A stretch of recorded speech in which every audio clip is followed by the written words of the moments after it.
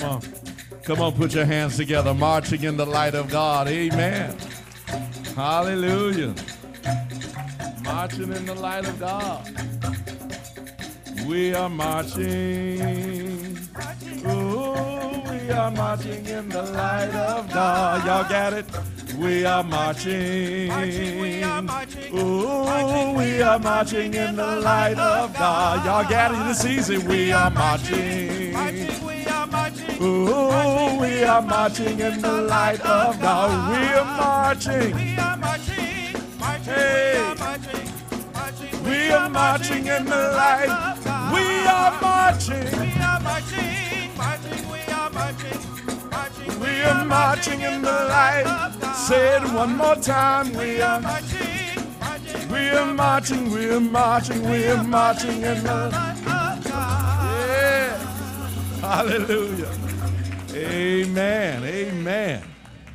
Amen. That sounds like the motherland. Amen. Yeah. And Pastor, if you don't mind, we had some extra help from Alistair Morgan here on the djembe drum. Yeah. And your son and Mr. Porter, the teenagers helped us out. All right. God bless you. Y'all all right. Yeah. Y'all got rhythm. Yeah. Amen. Amen. Everybody black ain't got rhythm. Don't fool yourself. Don't fool yourself. It's a stereotype. It's a stereotype. Amen. Amen. God bless you. God bless you. What a blessing that was. Amen. Amen. God bless you, children. I want to invite your attention to the book of Daniel. Daniel chapter number 6. Daniel chapter 6. Read earlier in your hearing, but I'm going to be reading from the English Standard Version. Daniel chapter 6, verse 10. It reads as follows. Daniel always prayed to God 3 times every day. 3 times every day he bowed down on his knees to pray and praise God. Even though Daniel heard about the new law, he still went to his house to pray. He went up to the upper room of his house and opened the windows that faced toward Jerusalem. Then Daniel bowed down on his knees and prayed just as he always had done. You may be seated in the presence of the Lord. I want to begin a series and sermons and talk to you from this thought, the power of routine. The power of routine. Routine. The power of routine. The power of just doing stuff over and over again, making it routine. The power of routine. We have begun our 28-day journey of prayer and fasting, and I pray that over the course of this experience, your faith in God will be deepened. I pray that your relationships with each other will be strengthened. I pray that you will become more in tune, in touch, and aligned with the Holy Spirit, what God's will is for your lives. I want you to know that we're very intentional, have been very intentional about planning 28 days during the month of February for the last few years, because we recognize that many people begin the year, usually in January, making a lot of pledges and promises about how they're going to live their lives new, afresh, with new ways and new habits. And usually after the first 30, 31 days or so, you could use a good boost. Amen, somebody. If you're like most of us, you start out with good intentions, but after a month or so, there ought to be a good push that helps you to get over the hump. We intentionally plan 28 days for February to come alongside of you and assist you and help you in the time when you might feel like going back or not following through on the commitments that you have made. And so 28 days of February is intentionally designed. We also collectively during this time, we give ourselves to prayer and personally commit ourselves to fasting or to acts of self-denial. And during that time, it is my hope that you will use these 28 days not only to deepen your faith and to strengthen your relationships, but I pray that you use these 28 days also to establish some new good habits. I pray that you use these 28 days to establish some new habits, some new good habits. I also pray that you use these 28 days perhaps to break some old bad habits. Do I have a witness here? Because let's be honest, all of us have some habits that get in the way of us being our best selves. Can I get a witness over here? All of us, I say all of us, even you who didn't raise your hands, you got some habits that get in the way of you being your best self.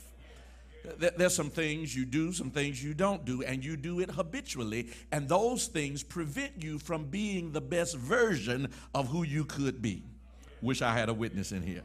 And if we could ever really get a handle on our habits, if we could ever really be in control of our routines, if we could ever break the yokes that hurt us and establish some new disciplines that will develop us, new routines that will empower us, new habits that will help us, life would be a much better journey.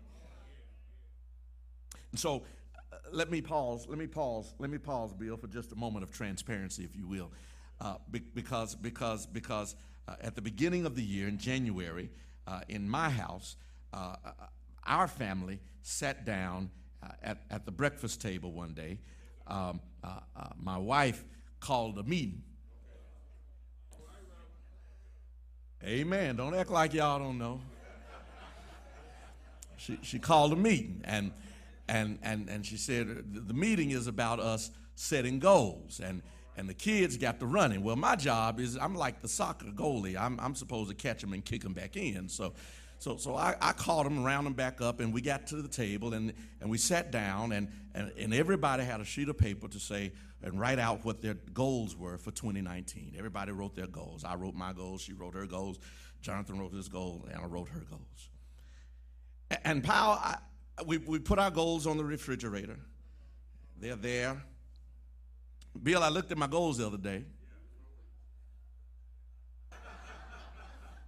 Troy, I need some help. I looked at my goals and I looked at what I was doing, and they're good goals. They're good goals.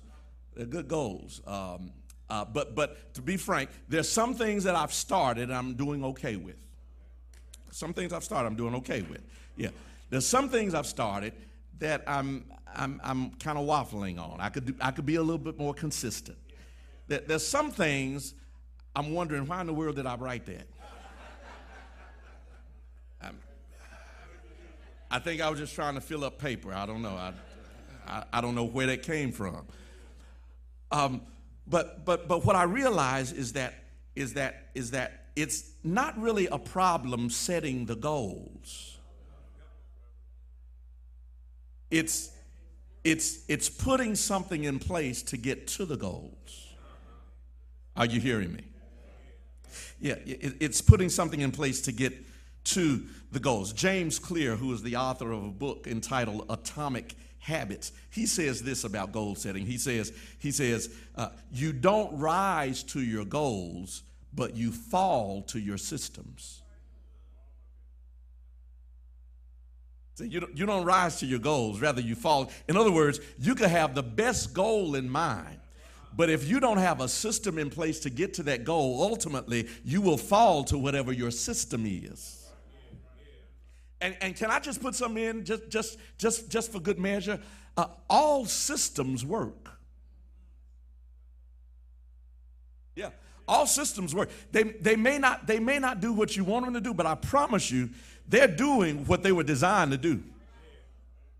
They work. They can either work for you or they can work against you, but I promise you, they're working.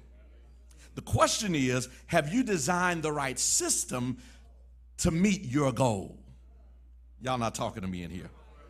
Yeah. Do you have the right because you can have the right visions, you can cast your vision, you can create your vision board, you can put the target in your sights, but if you do not have the system in place that leads you to your goal, then all you have is a cute sheet of paper.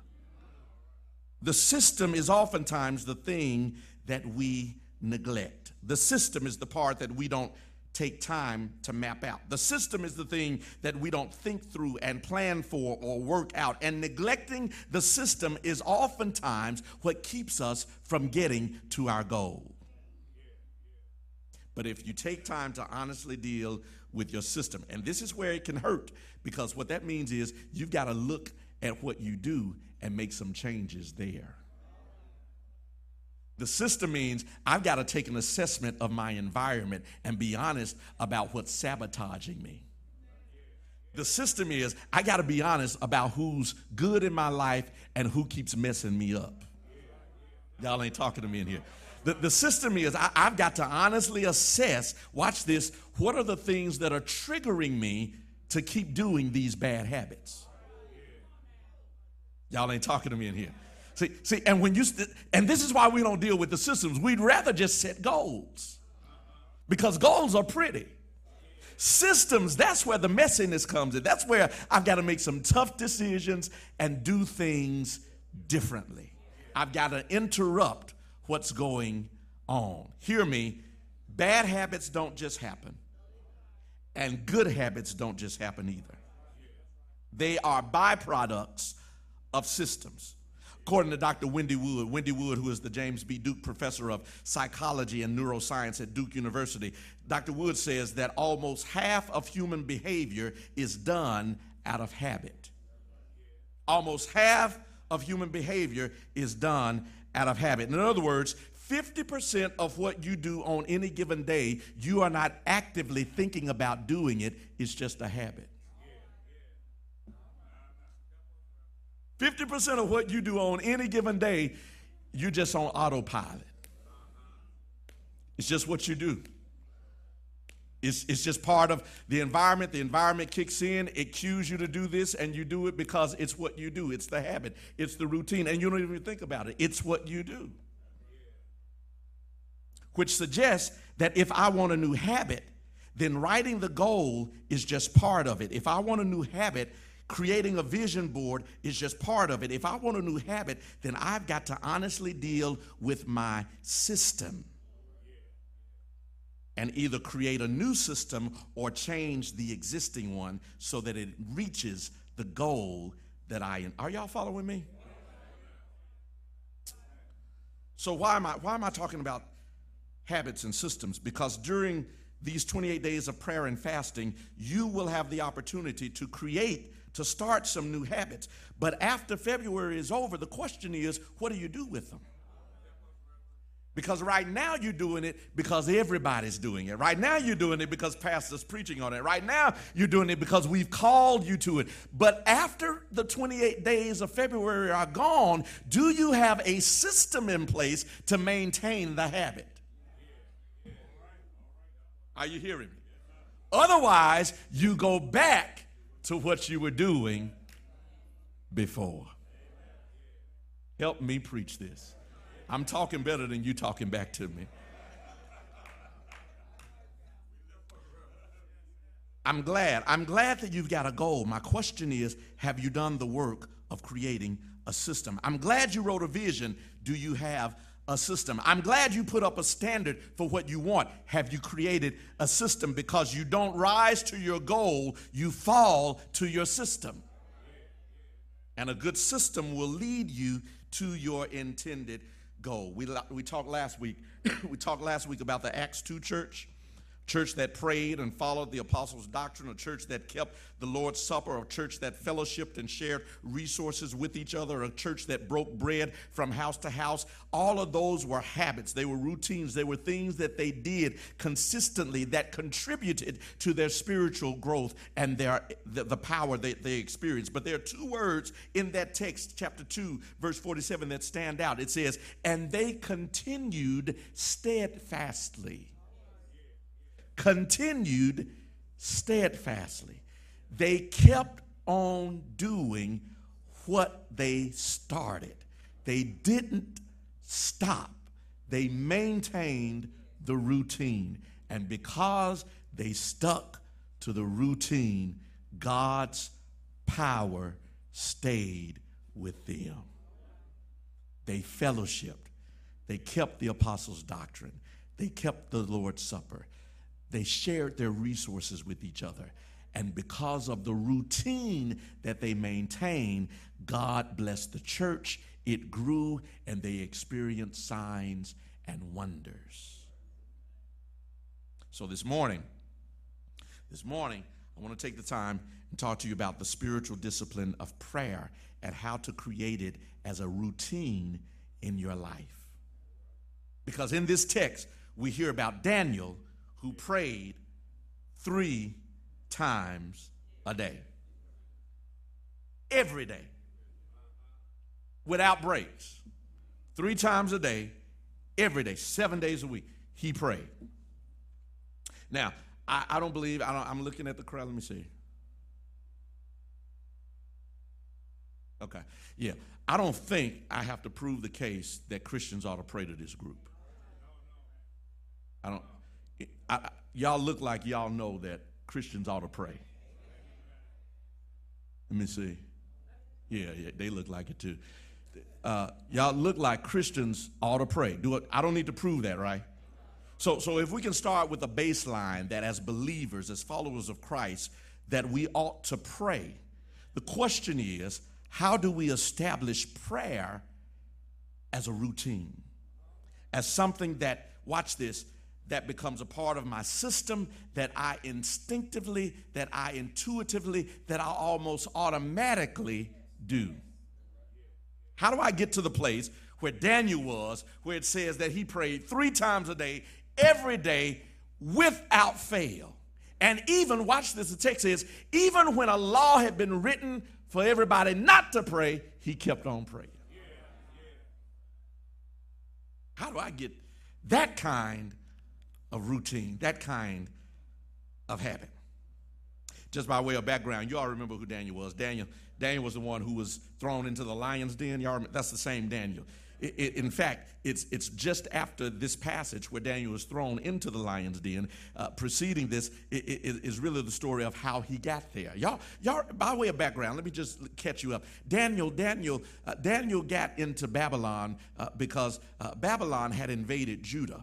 And they had defeated Jerusalem, destroyed Jerusalem, brought the people out of Jerusalem into Babylon. Daniel had 4 friends, they were young boys at this time, had 4 of his friends who also were a part of that exile. Those 4 friends, you remember them, their names were Hananiah, Mishael, and Azariah. You know them as Shadrach, Meshach, and Abednego, because when they were brought into exile out of their homeland, they were stripped of their culture, they were stripped of their language, they were stripped of their music, they were stripped of their worship, and they were stripped of their names. They gave them Babylonian names, Shadrach, Meshach, and Abednego, and Daniel was among that group of exiles. Well, here they are, these 4 boys, and they automatically begin to stand out, not like everybody else. They rise to the top as leaders, and one of the things that caused them to stand out was the fact that they refused to eat from the king's table.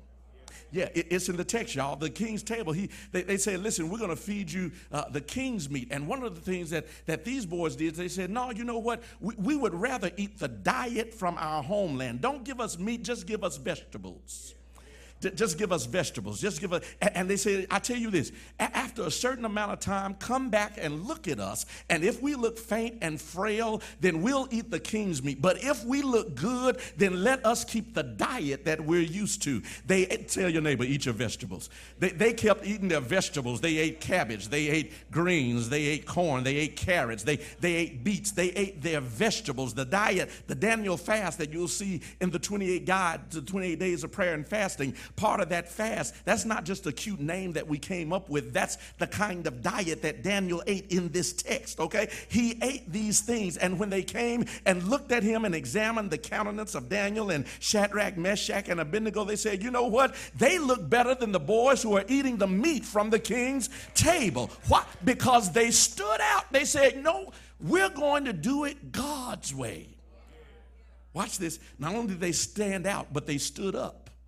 They stood up. Remember, King Nebuchadnezzar made a golden image and said, at the sound of the music, I want everybody to bow and worship this golden image. But these three boys said, no, you know what? The only God we know is God Jehovah, and we're not bowing to anybody or anything. We will not bow. And because they did not bow, you remember they got thrown into a fiery furnace, but God kept them. Three boys went in. Another man stayed in with them, said, we sent three boys in, but I see another man, and he looks like, I wish I had a witness in this house. He looks like the Son of God. Don't you know God will get in some stuff with you and not leave you by yourself? If you stand up with him, God will stand up with you. If you stand up for him, he will stay by your side. If you stand up for him, he will hold your hand. God brought them out. And when he brought them out, the king looked at them and said, you know what? These boys are not followers. They are leaders. And because they are leaders, we are going to promote them and make them leaders in Babylon.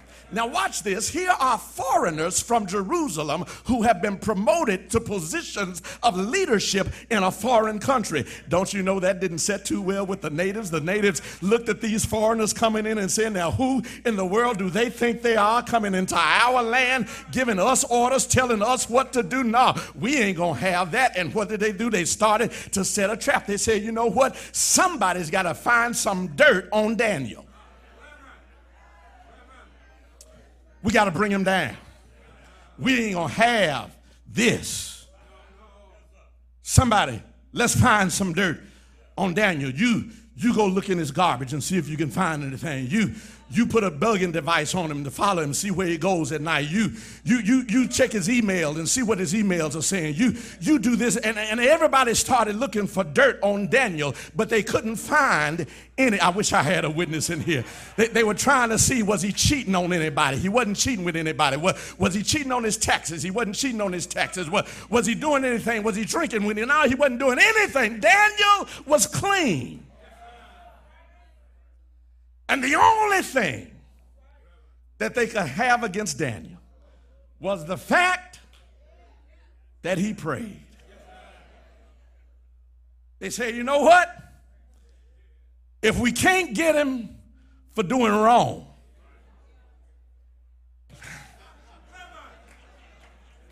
let's figure out how to get him for doing right. I need to tell somebody, some of the things that people are doing against you ain't because you did it wrong, it's because you did it right, because you did it the right way, because you had some integrity. Somebody don't like you because you have some character. Somebody don't like you because you decided to.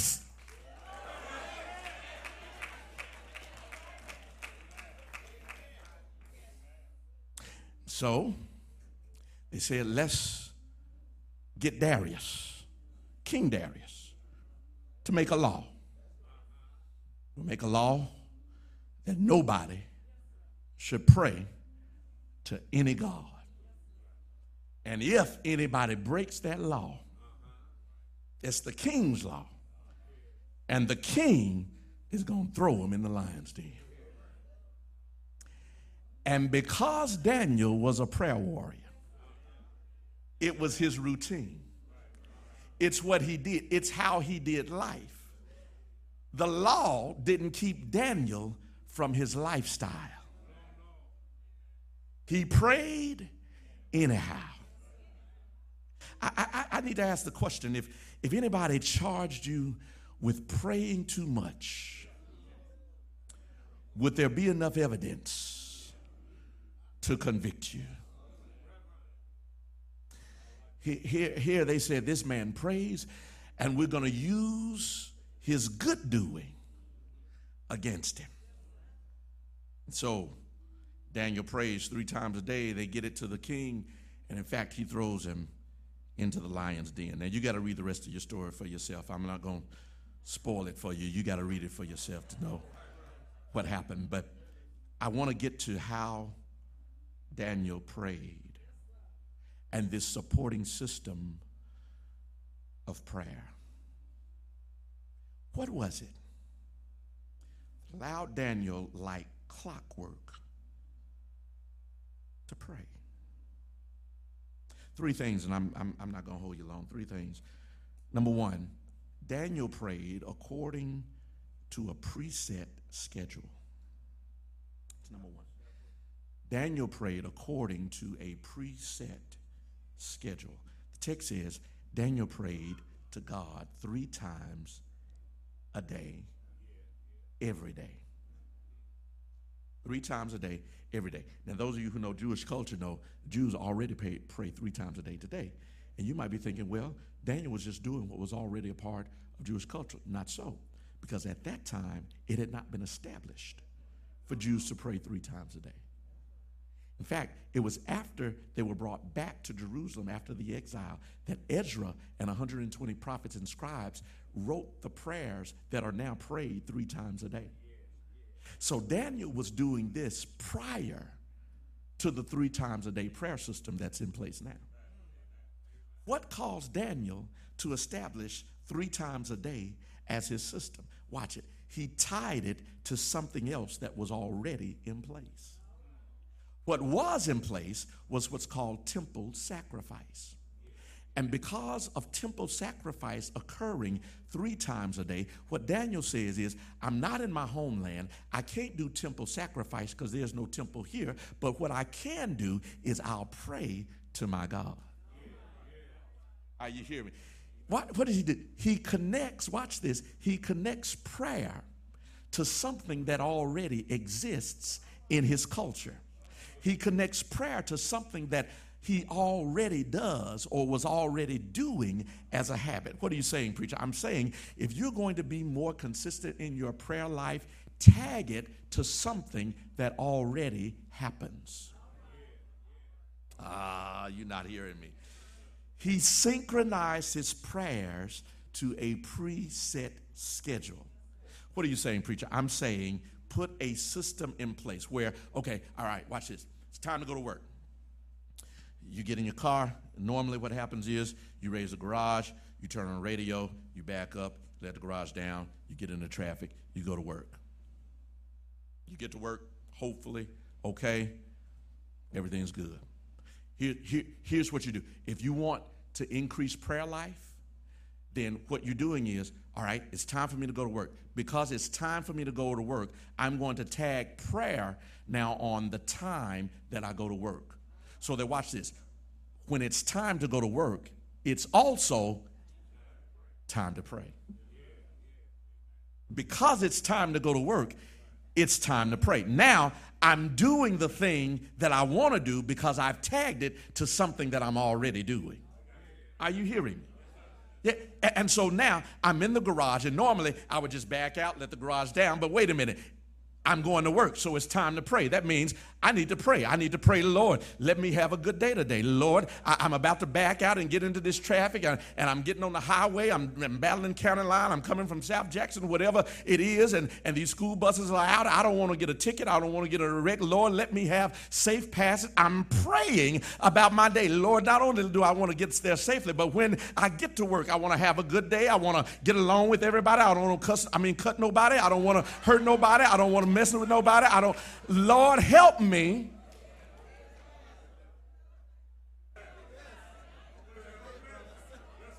Cut nobody. Cut. I said cut. I don't want to cut nobody. I'm praying. And I've tagged it to a preset skit, something I've got to do. I'm tagging prayer to it. Guess what? I've come back home. It's time to cook. I'm tagging prayer to cooking time. Why? Because now what I can do is while I pray, while I'm cooking, I can thank God for the provisions. I can thank God that there's something in my refrigerator to cook. I can thank God that there's something in my freezer to pull out. I can thank God that there's something in my pantry to cook. I can thank God that I can put something in the microwave. I'm thanking God that there's something that I'm going to put on this table and that I got a family that's going to come around it. I'm thanking God for health. I'm thanking God for strength. Why? Because I've tagged prayer to something I'm already doing. It's time to go to sleep. I'm going to sleep anyway. Whether I've got to go to sleep, guess what? I'm going to pray. I'm going to tag prayer because it's time to go to sleep. It's time. Y'all ain't hearing me. It's time to go to sleep. It's time to pray. God, thank you for bringing me through this day. Lord, I had a hard day, but Lord, you were faithful. My children were acting funny, but Lord, you didn't let me go off on them. God, I thank you that they're still alive and I'm not in jail. God, I thank you right now that I'm going to get up in the morning.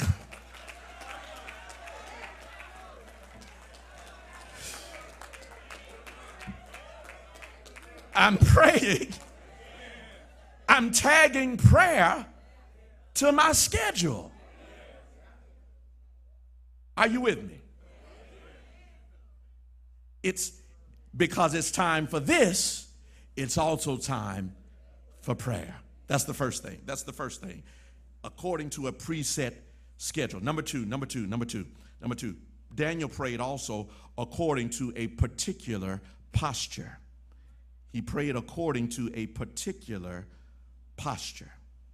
The text says, watch this. He bowed down on his knees to pray and praise God. He did what? He bowed on his what? Knees to pray and praise God. Now hear me well. Listen, look at me. There are any number of postures in the Bible to take for prayer.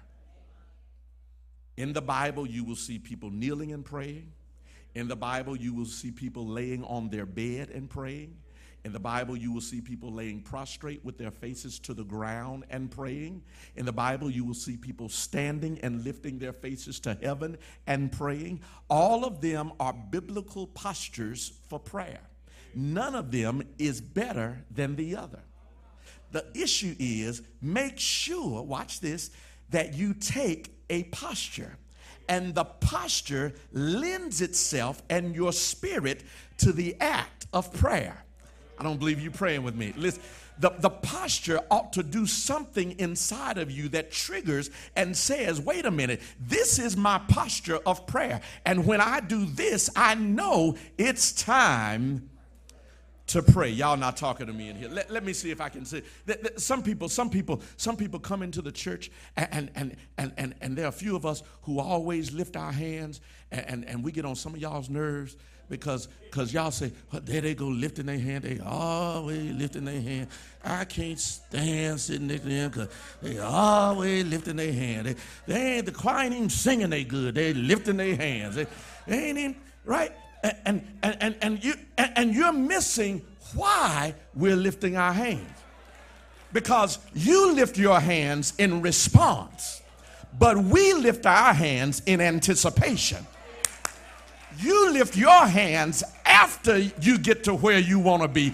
We lift our hands, getting on the way to where we want to be, because we take the posture saying, Lord, if I lift my hands, it puts me in the place of reminding myself that God, you are the source of my strength. You are the strength of my life. Everything that I have comes from you. I'm thankful and I'm grateful. And now in this moment of gratefulness, now all of a sudden my spirit is quickened and I can now enter into worship. And even if the choir ain't done a thing, if the preacher ain't said a thing, if the deacons ain't prayed a prayer, I'm already there because I started with a posture.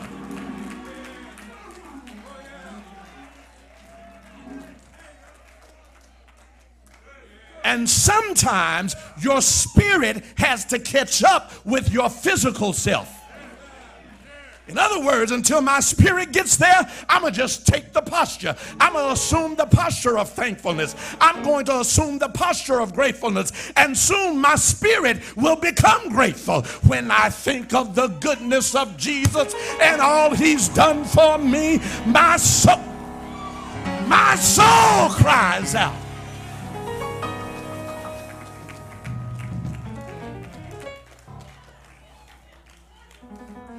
So you got to learn how to lift your hands. Even before you get your praise on. You got to lift your hands because you know where you're going, not because you're already there. Daniel assumed the posture of prayer. And when he assumed the posture of prayer, look at the text. It said he prayed and he praised God. In other words, he started only to pray. But his prayer evidently got so good that he ended up worshiping. Anybody ever been there? All you intended to do was just tell the Lord thank you. But when you thanked him for this, it reminded you of that. And when it reminded you of that, you had to go back and remember this. And then you see all that God has done for you throughout the year. All I meant to tell you was thank you for this. But Lord, you've been good all my life.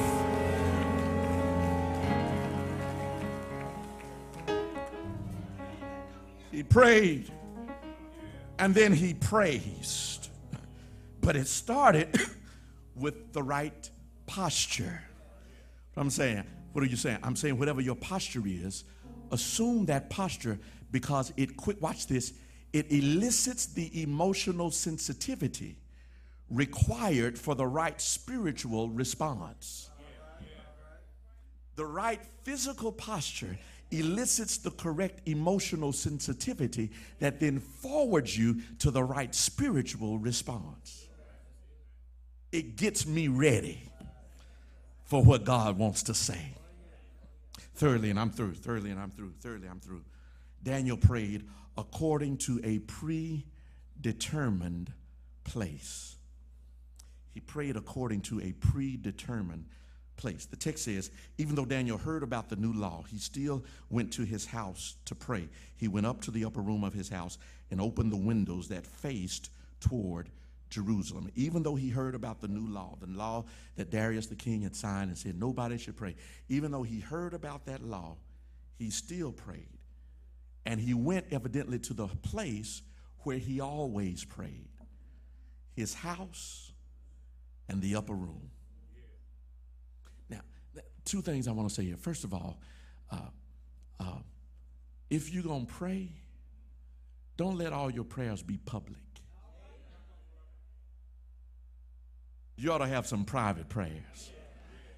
And if you're going to have some private prayers, you ought to have some at your house. He prayed at his house. My house shall be a house of prayer. For me and my house, we will serve the Lord. You ought to establish something spiritual about your house. If it's your house, you ought to determine what happens in your house. If it's your house, you ought to determine the spiritual climate of your house. He prayed in his house. Watch it. What are you saying, preacher? I'm saying, watch this. He designated a place in his house that was specific for prayer. Now, most of us, if you got a house, you got some space in your house that is less used than other spaces. Most of us. It ain't got to be a big house. I don't care what the size is. You got a room in your house that's less used than the other rooms. Do I have a witness here? You got a space that is not frequented as much as the other spaces. If you got a traditional house with a living room and a dining room and a family room and a man cave and a she shed and all, amen. You just got space. Talk to me. You got space everywhere. Talk to me, somebody. And you go to those spaces. Watch. You go to those spaces where you are most comfortable. Right? And those other spaces get used very infrequently. I don't know what it is. I don't know what it is for your house, but in a lot of houses, you don't have to admit to it, but in a lot of houses, the front room is the room reserved for guests. And you remember, if you grew up the way I did, grandmama had plastic on the couch in the... Come on and talk to me. That's how unused it was. plastic on the couch and don't mess up nothing. And in fact, don't even go in the front room. Everything else happens. Talk to me if you can. Yeah. There are those spaces. And all I'm saying is Daniel looked at his house and evidently said, you know what? There's a space here that I want to reserve especially for prayer. And when I enter this space, I want to do nothing in it but pray. This is my prayer room. He set aside, watch this, he set aside one room in his house, upstairs, upper room, where he could open the window and look toward his homeland and pray.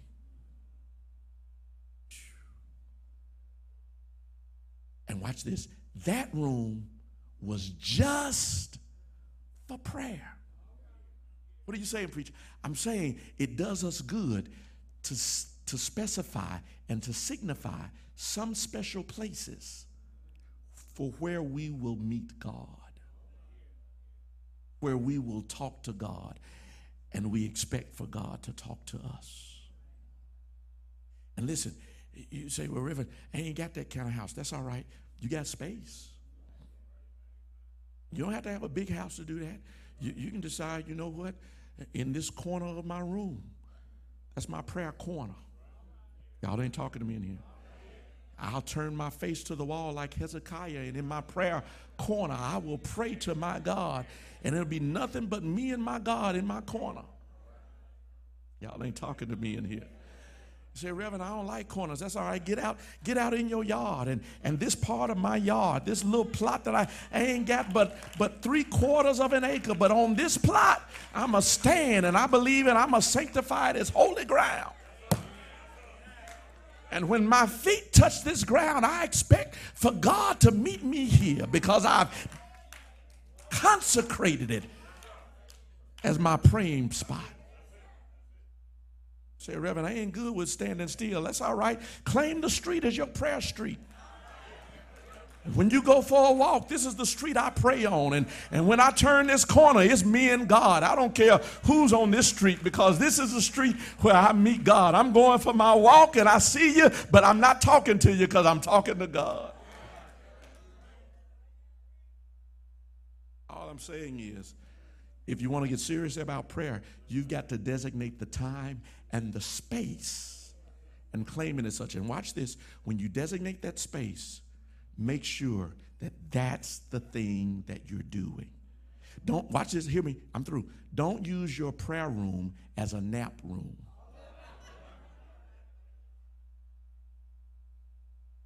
Because then you get confused about its purpose. And when you step in it, it doesn't carry the significance. Don't use your prayer room as your reading room. You're not hearing me. Don't use your prayer room as your hiding room where you get away from your children and hide from your spouse. Don't use your prayer room to do other things in. Use it for prayer. And that way it maintains its significance, and then it triggers in you what you ought to be doing because it has become a part of your system. You don't rise to your goals. You fall to your systems. You have the right system in place. The goal will take care of itself. Let us pray. Eternal God, our Father, how grateful and thankful we are that you, in fact, are a God of routine. God, you routinely take care of us. You routinely open doors. You routinely turn situations that we think to be too difficult, you turn them around. You routinely see about us and tend to our needs. God, right now, we pray that we, in fact, would take on your characteristic of routine and become more committed and devoted to the spiritual discipline of prayer. and we would apply it to our lives, and not just want to do it or wish to do it or hope to do it, but that we would do the work of creating a system that will feed us and cue us and trigger us to doing what we know you want us to do. God, now, bless us and keep us. These 28 days of prayer and fasting, strengthen us and quicken us to hear more of your word, hear more of your will, understand more of your ways. In the name of Jesus. We love you and we adore you. Do something wonderful. Lord, we're asking for signs and wonders. We're asking for a closer walk with you. Do it in Jesus' name. We ask it. For his sake we pray.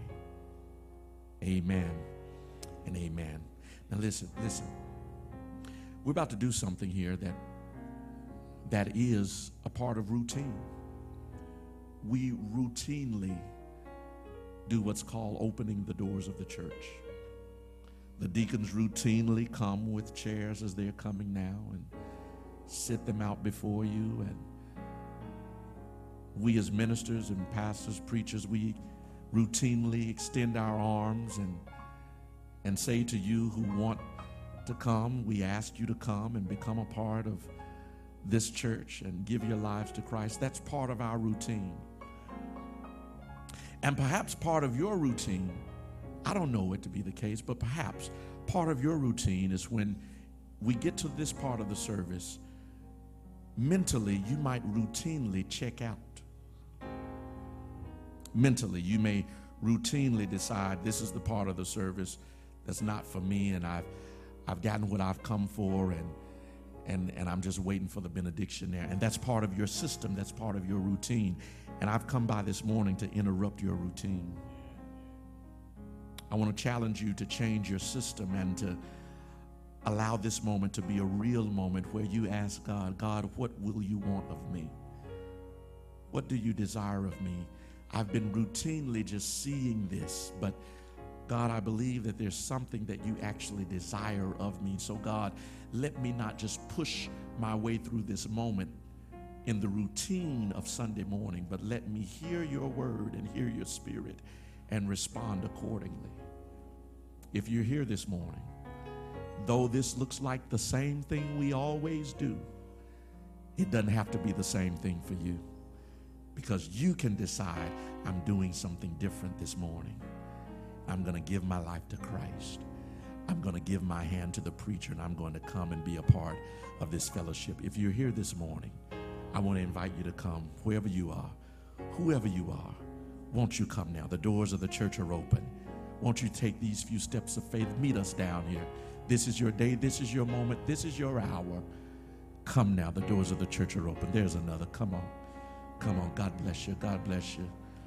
Sweet hour of prayer. Hallelujah. Bless his name. Sweet hour. Yes, Lord. Of prayer. Come now. Come now. That calls me safe from a world My God. of care. Why don't you do something different this morning? Why don't you open your heart? Open your spirit to say yes. Yes, Lord. Yes, Lord. They call my wants And wishes. and wishes known. Yes. In seasons of distress and grief, My God. my soul has often found relief and all escape. Hallelujah. The tender snare. Come now, come now, come now. You still have time. You still have time. You still have time. Come on, come on, come on, come on. Yes, God. Yes, God. Yes, God. Yes, God. In Yes, God. Yes, God. Sense of Yes, Lord. distress. Yes, God. And grief. My soul